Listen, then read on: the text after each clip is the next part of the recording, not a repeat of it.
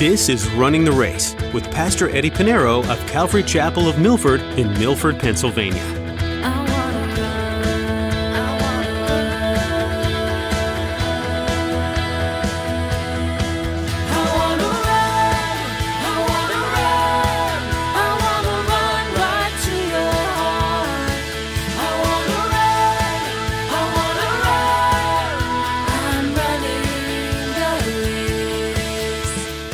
You need to raise up your child.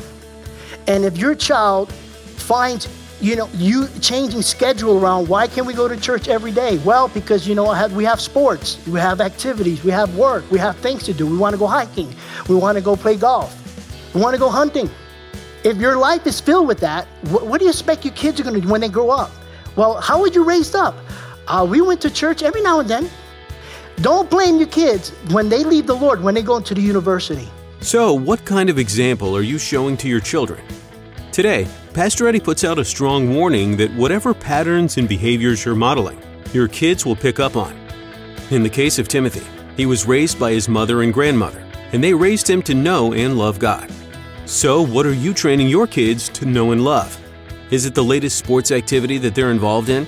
Or is it time spent with the Lord? Well, let's join Pastor Eddie in the book of 2 Timothy chapter 1. As he continues his message, greetings from Paul.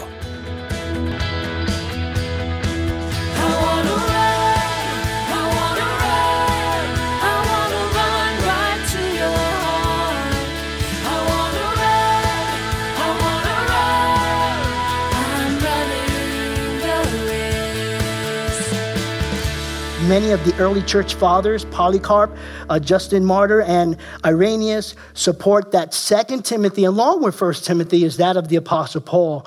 Ultimately, for you and I, believers in Jesus Christ, we know who wrote this book, and it's actually, Paul was inspired by the Holy Spirit.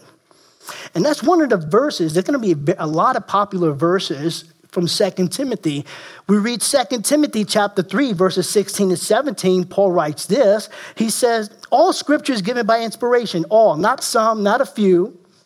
You got a lot of liberal scholars that want to rip pages off the Bible. Or you have some who want to add to the Bible. He said, all scripture is given by inspiration of God and is profitable doctrine, for reproof, for correction, for instruction in righteousness, that the man of God and the woman may be complete, thoroughly equipped for every good work. And so it's inspired by the Holy Spirit. And as we study the scripture, we're going to find, yes, there's no way that a man could come up with this much of intelligence and to come with these amazing words that are consistent with the other books of the Bible.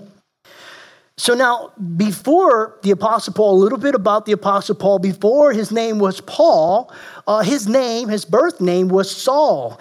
He was named after the tribe, he was from the tribe of Benjamin, and one of the famous leaders in the tribe of Benjamin was the first king of Israel, King Saul. And so his name was Saul, Saul of Tarsus. He was from Tarsus. But before he became an apostle, before he wrote these epistles, he was a persecutor of the church. He was a terrorist to the early church. He would persecute. As a matter of fact, he was the one holding the coats as they were stoning the very first Christian martyr recorded for us in the scriptures in the book of Acts. His name is Stephen. And he went to arrest. He was on the road of Damascus. It wasn't until Acts chapter 9 when he was on the road to Damascus on his way to arrest Christians that he himself found himself arrested by Jesus Christ. Christ knocked him off the horse. It says, why are you persecuting me? And that's important. When the church is being persecuted, whether here or even in Ukraine or anywhere around the world, they're persecuting Jesus Christ. And it was then that he followed the Lord. He became a follower of Christ. His life was changed. So he changed his name from Saul to Paul. And Paul means little. Little. In other words, he humbled himself and called himself Paul. Well, we looked at the who. There's another who, and the who is the recipient of this letter, obviously is Timothy. Timotheus. He's Timothy's protege. Timotheus is how you pronounce it, but he's called a true son of the faith. And we're going to find here In our study, he's called my beloved son. Timothy is the English form of Timotheus, and here's the meaning of the name Timothy, and I think it's beautiful. It's important when you name your children, don't name them just to have a cool name, okay? Find out the meaning of these names, okay? I know nowadays they just name, their child. Oh, I want to name him Rubik's Cube. It just sounds cool. When COVID happened, there was in a news article that a couple named their child COVID. No lie, but I'm not surprised. Anyway, Timothy, his name means one who honors and worships God. That's what Timothy means. It has a good meaning. One who honors and worships God. And as you study the life of Timothy throughout the New Testament, you'll find that he lived up to that name. He truly was one who honored God and worshiped God. It is believed that the Apostle Paul met Timothy when he was about in his 30s. Now he's receiving this letter. He's in his 40s.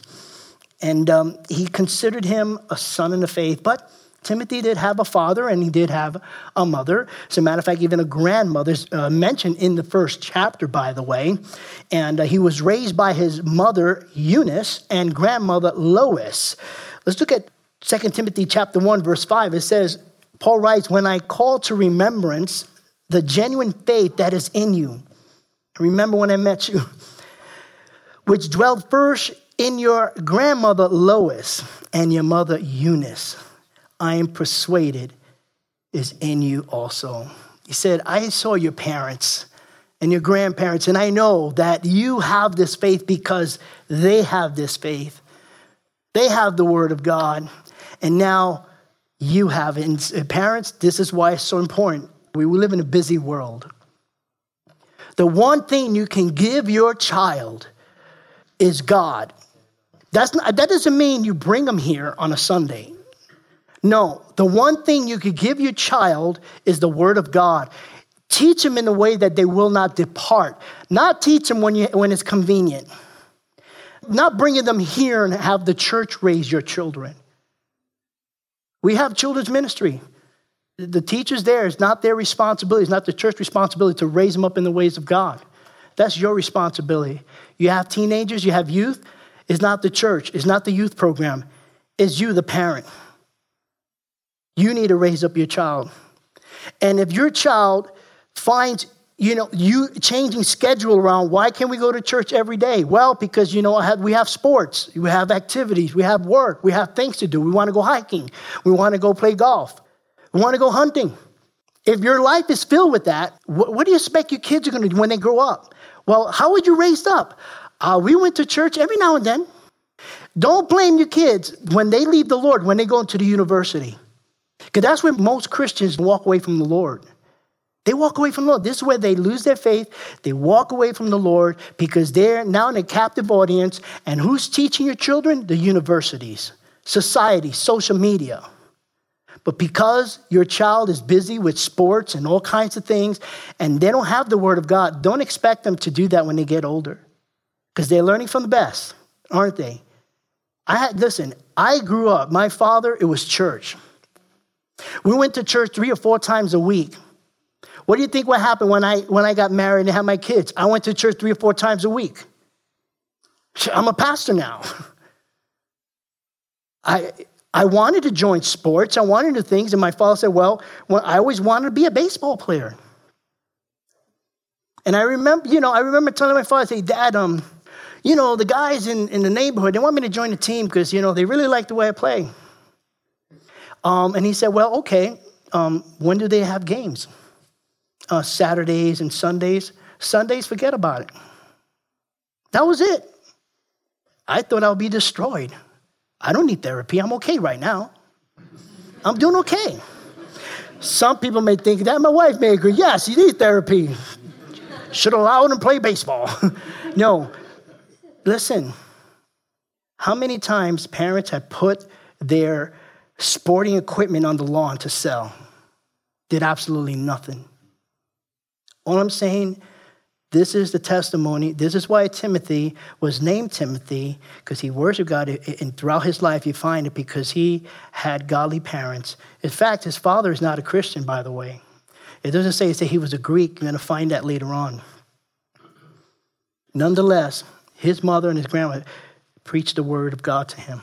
That's exactly what happened even to a boy who was raised up in a Christian home. I'll give you the quick story of this. A boy who was raised up in a Christian home in the 1800s in London. Then his father was never around. His father was a seaman, and he would actually be out at sea most of his days. His mother would raise him up by quoting scripture and have him repeat the scriptures, and he learned the scriptures until he grew up to be a man. He joined the Royal Navy. But when he joined the Royal Navy, he was called the Great Blasphemer. He would get drunk and have fights. He would leave the ship, and in those days, for insubordination, the Royal Navy would whip you, and he would have almost a dozen times he was whipped. And then he left that ship to join another ship, in which it was involved with slave trading. It went downhill from there. He stole all the whiskey from the ship, got so drunk he fell overboard. And the only way to bring him in to the ship, they had to harpoon him in. And one of his fellow mates saw him and they said, the only way to save him, we got to harpoon him in. So they did just that. And he has a scar for the rest of his life. And at the age of 23, that's right, that was all before the age of 23. At the age of 23, his father, friends of his father took him in and, he kind of started to change his life. And then he was the captain of his own ship. His ship was caught in a storm for 11 days. And the winds tore the sails. And the side of the ship was ripped and torn. And the men on the ship were trying to just mechanically pump out the water to keep the boat afloat. And in order for him to see anything, he had to be tied to the hem of the ship. So as he was tied to the hem of the ship, finally they were saved. But it was during that time when he was tied to the hem of the ship when he remembered the verses that were quoted to him. And the verses that his mother spoke into his life, it went from his head while he was tied to the hem of the ship, and it went to his heart where his name is John Newton, gave his life to Jesus Christ. And John Newton came to be a cleric. He wrote over 280 hymns, even the hymn that you know, Amazing Grace. Why? Godly mother raised up their children knowing the Bible. Knowing the Bible. But anyway, I didn't want to go off on that, but I think it was important. Timothy, if you study his life, he was Paul's disciple, helper, companion. He was even in prison with Paul. He was with Paul when he wrote 6 of his 13 or 14 letters. 2 Corinthians, Philippians, Colossians, 1st and 2nd Thessalonians, and Philemon. He was with Paul when he penned those letters. That is why he calls him, if you look at verse 2, to Timothy, a beloved son. Now let's look at the what. What is the theme? To be faithful to the end. To be faithful to the end. Be faithful, as Paul says, I have fought the fight. I have ran the race. Be faithful to the end. The key verse is found in 2 Timothy chapter 4, verse 7. We read this, we'll read it again. I have fought the good fight. I have finished the race. I have kept the faith. And that is the key verse for this incredible letter. And it's a message the Apostle Paul wanted to leave with his son in the faith, Timothy, before his death. And this is a message for all of us today because it's applicable. We need to run the race. We need to finish. We need to keep the faith. We need to be faithful to the end. When was this written? Around AD 66, AD 67, where we already know it was written in Rome. Why? We looked at this a little bit. Number 1, to encourage Timothy to be faithful to the end. Number 2, to encourage Timothy to remain faithful to the work of the gospel. And finally, to pass on the ministry, the mantle of ministry to him. Now let's look at the outline. The outline. Chapter 1 deals with hold and keep the gospel. Be faithful to hold and keep the gospel, Timothy. Chapter 2, fight and suffer for the gospel. That's a tough one. We don't know what that's like in the West. Chapter 3, continue in sound doctrine. It's a message that Paul has constantly reminded all his recipients in the church today. Continue in sound doctrine. In chapter 4, preach the word. Well, we looked at the background, the who, what, where, and why. We looked at the outline. We read our text. Let us now study our text verse by verse. Let's look at 2 Timothy chapter 1, verse 2. Paul writes, Paul, an apostle of Jesus Christ. Paul is not giving his title here as to exalt himself in any way. Obviously, Timothy knows that Paul is an apostle. He followed him.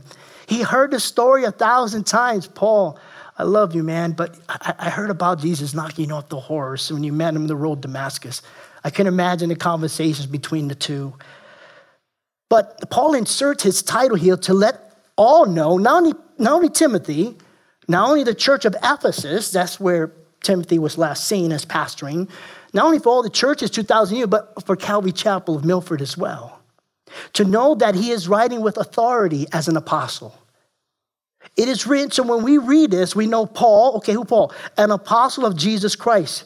That should let us know, hey, this is not just some guy named Paul writing a letter. What he's about to write is by the authority of Jesus Christ. Now, the Greek word apostle is the Greek word apostolos, and it means sent out one.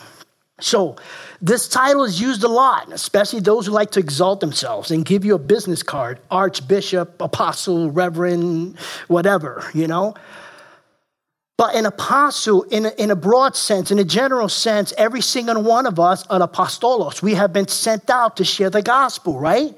We come here, we learn, and, we learn the word. We go out there, we teach the word. We come in here, we study the gospel, and we go out there, we preach the gospel. That's what we do. Okay, you're being sent out to share the gospel, to make disciples of all nations. That was the Great Commission. In a general sense, we all apostolos. So if you come across some religious leader, well, don't start any trouble. But anyway, if they tell you they're an apostle, you say, yeah, me too. Isn't it great? They're like in their robe, I'm an apostle of Jesus. So am I. It's awesome. Where do you share the gospel? I preach my sermons every Sunday. Where? Oh, that's great. I go outside in the corner where nobody wants to go. I pray to God. I've been sent out. So in a broad sense, we are apostles. However, there is an apostle, a qualification for a apostle. Some people say that's the uppercase A apostle, like the Apostle Paul, the Apostle John, the Apostle Peter, because the scriptures does gives us the qualification of an apostle. An apostle, the qualification for homework, you can read that in Acts chapter 1, verses 21 and 22. Let me read it for you right now. Acts chapter 1. And here, if you recall, they're in the upper room, and Judas is no longer in the picture. He committed suicide. But all the other 11 were there. They're casting lots. But in order to find which one would be the 12th apostle, it says here, therefore, these men who have accompanied us all the time, that the Lord Jesus went in and out among us, beginning from the baptism of John to that day when he was taken up from us, one of these must become a witness with us of his resurrection. So in order to be apostle, according to scripture, you have to have been with Jesus. You have to have witnessed the baptism. You have to witness the resurrection of Jesus Christ. Physically with your eyes, you have to see Jesus. And I don't think anybody 2,000 years ago qualified for that. But I just say that in a sense because there are so many people who love to exalt themselves and give themselves titles. But that's the qualification of an apostolos, one who's sent out by Jesus Christ. Paul, however, you say, but well, Paul wasn't there. Yeah, Jesus met Paul on the road to Damascus, you remember. He saw the resurrected Jesus Christ. He saw him with his own eyes, and even Jesus himself sent him. So he's a real sent out one. He's an apostle. Verse 1, Paul, an apostle of Jesus Christ by the will of God. This is important because there's so many people who love to give themselves titles, put themselves in position, and it's not by the will of God. A college degree or degrees, though it's a good thing, does not qualify one to be a pastor leader. Some denominations expect that. But it's by the will of God. There's nothing in the scripture says to call. We already studied 1 Timothy, right? Anywhere, if you remember, does it say the qualification? They needed to be educated in a Bible college, have a degree, or went to seminary, or they got a BLT from Mickey D's from Philly. It doesn't matter. They get so caught up on this. Moses was a well-educated man. He was raised in Egypt and had the best education in the world at that time in ancient Egypt. 40 years he'd been in Egypt. How many years do you think he was in the desert? 40 years. Interesting. God had to take 40 years of Egypt out of him for him to have, to be 40 years as a shepherd. No longer a prince of Egypt, now a shepherd. So you know what his schooling was? University of Bush. He went to the burning bush. The Lord said, go. Okay. He followed. He didn't come out with a degree. As a matter of fact, he came out with a staff. It's not by voting leaders in. Some churches, that's what they do. Well, we need the person, or by congregation, denomination, by the will of God. Paul's an apostle, not by the church of Ephesus, not by the church of Corinth, not by the church of Philippi, none of the churches of Asia, no one, by the will of God. It wasn't by the other disciples or the apostles, but by the will of God. It is not by self. There's a lot of people who appoint themselves. And that's the most dangerous one. Because if you appoint yourself to be a pastor or a leader, you have to do it in your own strength. And I've seen quite a few who, the Lord told me. Okay, when people say the Lord told me, I can't tell you, if the Lord told you or not, but there should be proof. There should be fruit. There should be scripture, and it should be consistent the way God works. I like what Chuck Smith used to say. How do you know if you're a pastor? Turn around, see if people are following you. There's so many people, they call themselves pastors, they don't have one sheep. Oh, I'm a shepherd. Where are your sheep? I'm a farmer. Where's your farm? I'm a rancher. Where's the cattle? It's by the will of God. As a matter of fact, for just $25, you go online, be ordained, and get a certificate to be a minister. We shouldn't be surprised. It's been going on for a long time. $25. It's not by the will of God. I think that's going to be the most painful $25 anyone ever spent. It's not a biblical concept. The biblical concept of one being called by God is being called by God and being consistent in the qualifications that we find in Timothy, 1 Timothy chapter 2 and 3. Those are the qualifications. That's why it's there. So Paul did not make himself an apostle, but by the will of God. I'm running the race. You've been listening to Running the Race with Pastor Eddie, teaching from the book of 2 Timothy. It's a letter written by Paul to his young disciple Timothy. Listen to the familiar words Paul speaks in 2 Timothy 4:7. I, meaning Paul, have fought the good fight. I have finished the race. I have kept the faith. I hope Timothy felt encouraged by these words as I do. Whatever trials I'm facing, I know that someone else has faced them too and had victory. It'd almost be like seeing light at the end of the tunnel, wouldn't it? Running the Race is Calvary Chapel of Milford's outreach ministry committed to sharing the good news of Jesus Christ. You as listeners play a major role in that commitment as well. Here's Jessica to tell you more. We'd love to have you come join us at Calvary Chapel of Milford. We're conveniently located off Interstate 84 and Route 6. For service times and all the information you need, visit runningtheraceradio.com and click on the Back to Homepage button. While you're there, you can listen to this teaching again or explore more messages from Pastor Eddie. Again, that website is runningtheraceradio.com. Thanks, Jessica. If you missed that website, it was runningtheraceradio.com. If you're in the area, we would love to have you come visit on a Sunday morning. You'll find service times and directions on the website. Come back again next time for more of Running the Race.